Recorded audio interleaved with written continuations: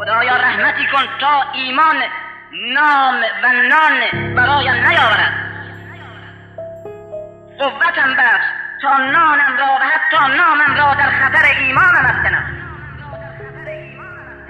تا از اونها باشم که پول دنیا را میگیرند و برای دین کار میکنند، نه از اونها که پول دین میگیرند و برای دنیا کار میکنند.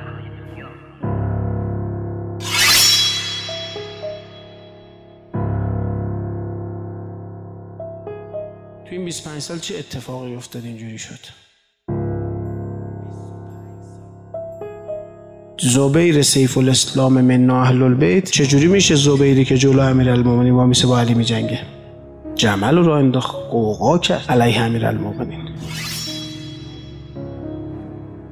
ظاهرا هم تو این 25 سال همیشه کنار امیر المومنین بوده زبیرا، یعنی هیچ تو این 25 سال مقابل از علی ظاهری وای نست. منتها یه اتفاقی افتاده، معنیش زبیر تو زندگیش تغییر کرده. حکومت تو این 25 سال حسابی هواشو داشتن، چون زبیر آدمی بود که میتونست آدم دور خودش جمع کنه. اونام فهمیده بودن. ببینید دیگه جملو چند هزار نفر جلوی امیرالمومنین جمع کرد، مسلح کرد، سازماندهی کرد. خب خلفای قبلی هم اینو میدونستن، برای همین دم زبیر رو همیشه میدیدن، هواشو داشتن. تو این 25 سال چی شد که یک منتظر تبدیل شد به یک مخالف درجه یکی که جنگ راه انداخت و کشتار درست کرد. سلیقش عوض شد، آرمانهاش عوض شد، روحیاتش، خلقیاتش تغییر کرد. وقتی از بیت المال پول سنگین بهش میدادن دیگه نمیگفت که خب پس چرا به من انقدر پول میدید، به فقرا اینجوری برخورد نمیکنید. یعنی راجع به رانتایی که بهش میدادن هیچ سوالی نداشت، هیچ شبهه‌ای نداشت. خب طبیعیه یه جا که امتیاز بگیره، جلو امتیازایی که به دیگران هم میدن مجبور سکوت کنه. و خب آدمیزاد اگه یه غلطی بکنه و بگه من غلط کردم، خیلی گرفتار عواقب اون غلطه نمیشه. بدتر از غلط میدونید چیه؟ توجیه غلط. یعنی میشینه برای غلط خودش فلسفه هم درست میکنه. خب بالاخره ما از اولین کسایی هستیم که کنار پیامبر بودیم. واقعا در ایجاد این نهضت رسول الله ما خیلی خدمت کردیم. طبیعیه که این پولا رو به ما بدن، طبیعیه که این رانتا رو ما داشته باشیم، این ویژگی ها رو برای ما قائل بشن خلفا. یعنی برای زیادی که بهش میدادن اول بهش میدادن، برای چی؟ دهنشو ببندن. بعد دیگه اصلا عادت کرده بود، بعد دیگه اصلا شده بود یه منطقی برای خودش، براش فلسفه درست کرده بود. مشکل زبیر که رو غلطش وایساد این بود که براش فلسفه درست کرده بود، براش منطق درست کرده بود. برای کارایی که میکرد استدلال داشت، آیه قرآن داشت. یعنی با قرآن، با سیره پیامبر ثابت میکرد که باید به من زبیر 1000 برابر دیگران از بیت المال مثلا ماهانه بدن. باید فلان زمینی که بیت المال در فلان جا گرفته باید بدم به من. از غنایم فلان جا باید منم سهم داشته باشم. چرا؟ چون تو تأسیس این نهضت ما بودیم. ما کنار پیامبر، من سیف الاسلامم. من کسی ام که کنار پیامبر باعث شدم این نمیدونم چی، این فلسفه درست کرده بود دیگه. یعنی زبیر با توجیه دینی خلاف میکرد. وقتی امیر المومنین اومد این توجیهشو کنار نذاشت، با همون توجیهات دینی خواست جلو علی وایسته. یعنی خواست به امیر المومنین بگه تو اسلامو نمیفهمی، اسلام اینه، الان باید بصره رو بدی به من، کوفه رو بدی به طلحه، یا کوفه رو بدی به من، بصره رو بدی به طلحه. چرا نمیفهمی علی؟ چرا حواست نیست؟ چرا حکومت داری بلد نیستی؟ اومد با امیر المومنین صحبت کرد. خب چیش به ما میرسه؟ حافظ چی؟ گفت از این خلافتی که برات ایجاد کردیم دیگه، موقعیت ما درست کردیم.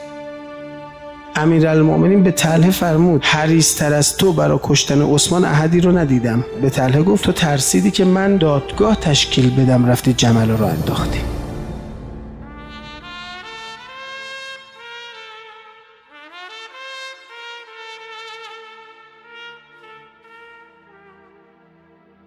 اینا اومدن صاف به امیرالمومنین گفتن ما خلافت رو بهت دادیم، حالا چیش به ما میرسه؟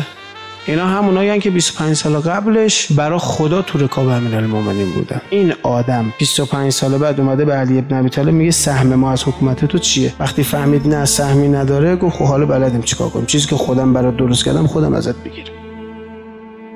فقط آدمی که با استدلال خلاف میکنه میتونه اینجوری باشه. و منتظرانی که میگن ما منتظر مثلا حقیقتی هستیم، حالا هر حقیقتی، بدترین اتفاق براشون اینه که مخالف اون حقیقتی که منتظرشن تخلفی بکنن و این تخلف رو توجیه بکنن. از این چیزی بدتر نداره. این خیلی خطر بزرگیه. آقا امام زمان تشریف میارن چیکار میکنن؟ اصل داستان اصلا چیکار میکنن؟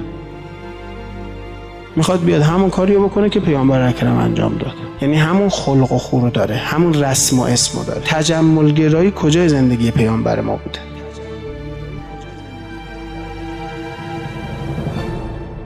تو لباس پوشیدنش پیامبر چجوری بود؟ مسجدی که پیامبر ساخت چجوری بود؟ چه مدلی بود؟ پیامبر قطعاً اهل تجملات نیست. پیامبر قطعاً اهل دروغ نیست. پیامبر قطعاً اهل ریا و ربا نیست. پیامبر قطعاً خشن نیست. من میخوام بگم اگه ما به روش اهل بیت زندگی نکنیم، حتی اگه به روش اهل بیت اسلامو ترویج نکنیم، اون روزی که امام زمان بیاد بخواد به روش پیغمبر برخورد بکنه، ما باش به مشکل میخوریم. پیغمبر اون سالایی که تو مکه بودن، اون 7 8 سالی که اونجا بودن، دین نداشتن، مسلمون نبوده، پس چرا احکامو نگفته؟ میگه آقا جان صبر کن، بذار این عاشق خدا بشه، بذار اینو باور کنه، بذار خدا رو تو زندگیش پیدا بکنه. خدا رو که پیدا کرد، بعد من رابطه اینو با خدا درست کنم، بعد میتونم تازه بیام بگم احکام اینجوریه، وگرنه نمیشه جا بندازی. یه خرابه بین المللی درست کردیم، میخوام تحویلش بدیم، توقع داریم شبشون اومد صبح همه چی درست بشه. مگه میشه همچین چیزی؟ کار میبره؟ مگه پیغمبر روز اول اومد همه چی درست شد؟ پیغمبر که اشرف مخلوقاته، خواست مردم اصلاح کنه، شرابخوری رو تو 3 مرحله ممنوع اعلام کرد. تازه اونم یه جوری شد که دیگه مردم خودشون گذاشتن کنار، طول کشید. ما اصلا تصورمون از حضرت تصور درستی نیست. ببین پیامبر اومده با چه روشی شروع کرده اسلامو ترویج کردن. اومده راجع به خدا و بنده‌های خدا صحبت کرده، از معاد گفته، معرفت دینی گفته، اخلاقیات گفته. فرموده انما بعثت لاتمم مکارم الاخلاق. بعد ما میخوایم اسلامو با احکام رشد بدیم همه جا. امام زمان بیاد، فکر کردید میخواد بیاد روز اول بگه آقا یالا یالا یالا حجاب؟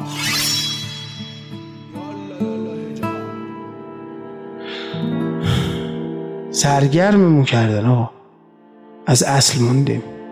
چقدر بی فکریم ما، تا کی بی فکری؟ امام زمان تشریف میارن، میخواد به روش پیامبر اسلام رو ترویج کنه. ما با روش پیامبر مشکل داریم. الان یه دور زمونه‌ای شده تخلفاتمون رو توجیه میکنیم. خب آقا چون امام زمانم بیاد، ما به تخلفاتمون دل بسیم چون توجیه دینی براش داریم. آقا چرا اینجوری برخورد کردیم؟ آقا اسلام اینو میگه. بعد امام زمان بیاد بگه نه اسلام که اینجوری نیست. حرفایی میزنی شما؟ یعنی میخوای بگی 50 سال ما اشتباه کردیم؟ حالا ما نمیفهمیدیم، بابامون هم نمیفهمید.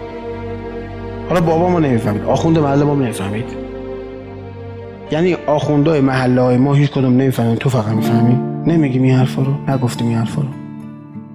همین مسیر رو داریم میریم دیگه. میگم زبیر سیف الاسلام، زبیر منا اهل البیت. 25 سال یه مدل دیگه زندگی کرد. وقتی علی ابن ابی طالب به خلافت رسید، چند هزار دختر و پسر یتیم گذاشت رو دست امیر المومنین. چند هزار کشته گذاشت رو دست امیر المومنین. همین زبیر، همین سیف الاسلام.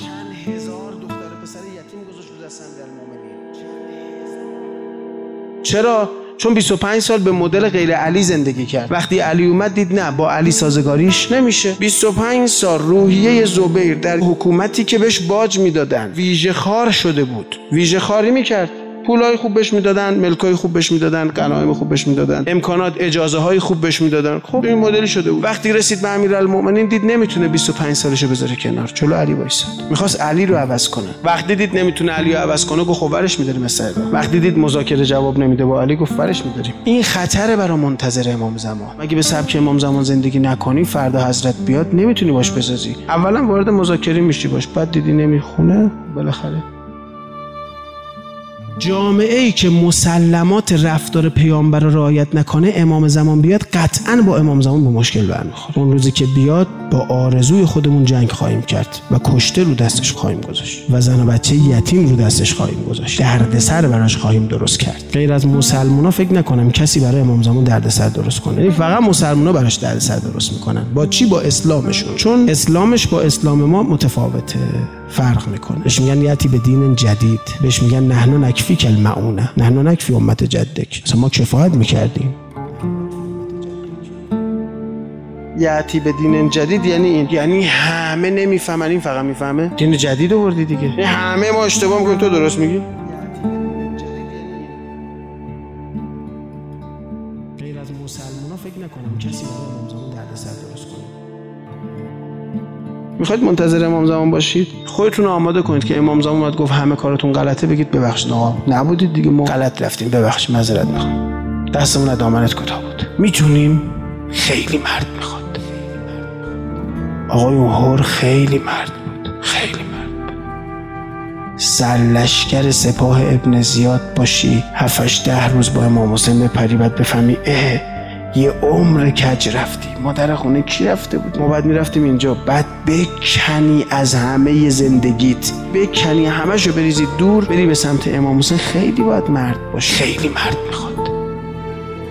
از همه زندگیش کند، یه عمر یه مسیر دیگه زندگی کرده بود. پیشونی سفید حکومت ابن زیاد بود، ابن زیاد روش حساب میکرد، عمر سعدها روش حساب میکردن، یزیدها روش حساب میکردن، آچار فرانسه اونا بود.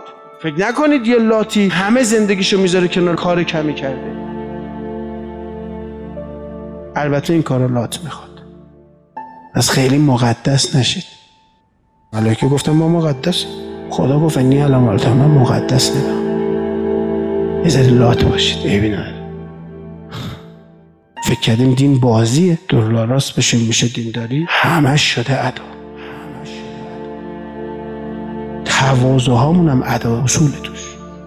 زیر نامم می نویسم الاحقر سید حسن آقامدی. میدونید معنیش چیه؟ که الاکبر سید حسن آقامدی. من کیم؟ من مثل بقیه نیستم، خیلی آدم خوبیم.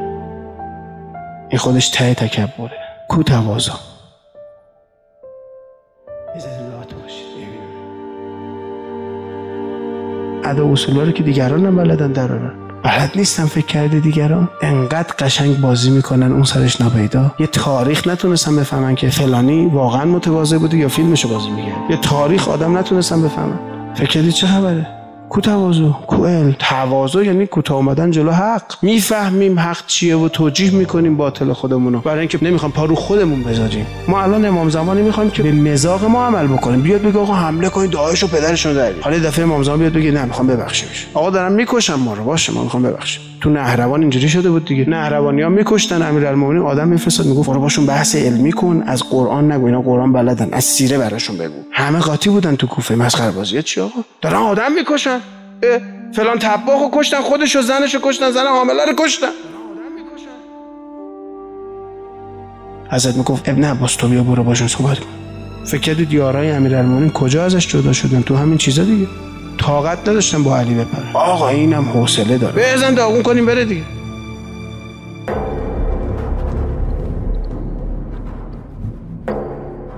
زبیر 25 سال چون یه مدل دیگه زندگی کرده بود، حالش از علی به هم میخورد. دید اصلا با علی نمیشه زندگی کنه. گفت آقا ما اصلا اشتباه کردیم، همون 25 سال پیشم اشتباه می‌کردیم. چیه این؟ اصلا منطق نداره، حکومت داری بلد نیست، حالیش نیست. من زبیر با این بچه ایرانی که تازه مسلمان شده یکیم. الان امام زمان بیاد آقا ما 50 سال نیمه شبان برای شما عزاداری کردیم، بعد ببین یه بچه مسیحی اومده اندازه ما تبریش. آقا میدونی من کیم؟ آقا من پیر غلامم، همه هیئت میدونن. بعد به پیر غلام احترام گذاشت. من با این بچه مسیحی معلوم نیست بابا ننش کیان، کجا بوده، چقدر مشروب خوردن. اینا 50 تن مشروبات الکلی خوردن. اینا ما با هم یه جا نشوندی. بورم هست معلوم نیست از کجا اومده، رنگ نبوده اونجا، نمیشه اینجوریه. آقا ما که نمیدونیم ما کیم. بهمون برمیخوره. اگه هم خلق و خوی امام زمان نباشیم جلوش وای میسیم بدون تعارف. یه تاریخ جلو منتظر وایسادن. کی گفته ما از اونا بهتریم؟ کی گفته اون از جهنم اومده ما از بهشت؟ کجا اینا رو نوشته عزیزم؟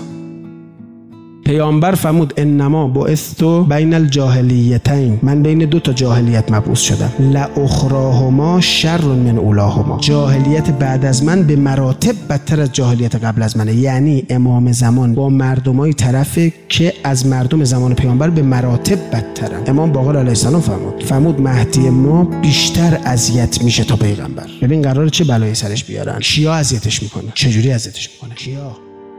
دعا کنیم آقا اصلا بمیریم نباشیم زور رو ببینیم چه کاریه. به درد بخورش باشیم از زیر خاک درمون میاره. زیر خاکیا رو در میارن دیگه. به دردش هم نخوریم حداقل سر راش وای نمیسیم. به خدا قسم عاقبت بخیرتری. خدایا اگه قرار امام زمان بیاد من جلوش واسم همین الان منو بکش. اصلا به عمر من قرار نده آقا. نمیخوام ببینم مهدی تو، نمیتونم، ارزشو ندارم. نزار سنگ راهش بشم، نزار سر راهش وایسم، نزار جلوش وایسم، نزار بهش شمشیر بکشم. ارزشم ندارم آدم باشم، بلد نیستم. همین الان ما رو ببر راحت.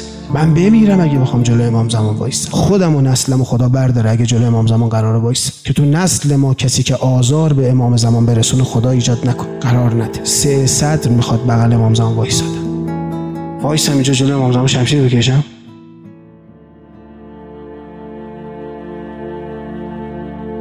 حداقل خودمون آماده کنیم اگه امام زمان اومد گفت اشتباه میکنید، بگیم آره ما اشتباه کردیم، ما رو ببخش، ما غلط کردیم، نشناختیمت، نفهمیدیمت.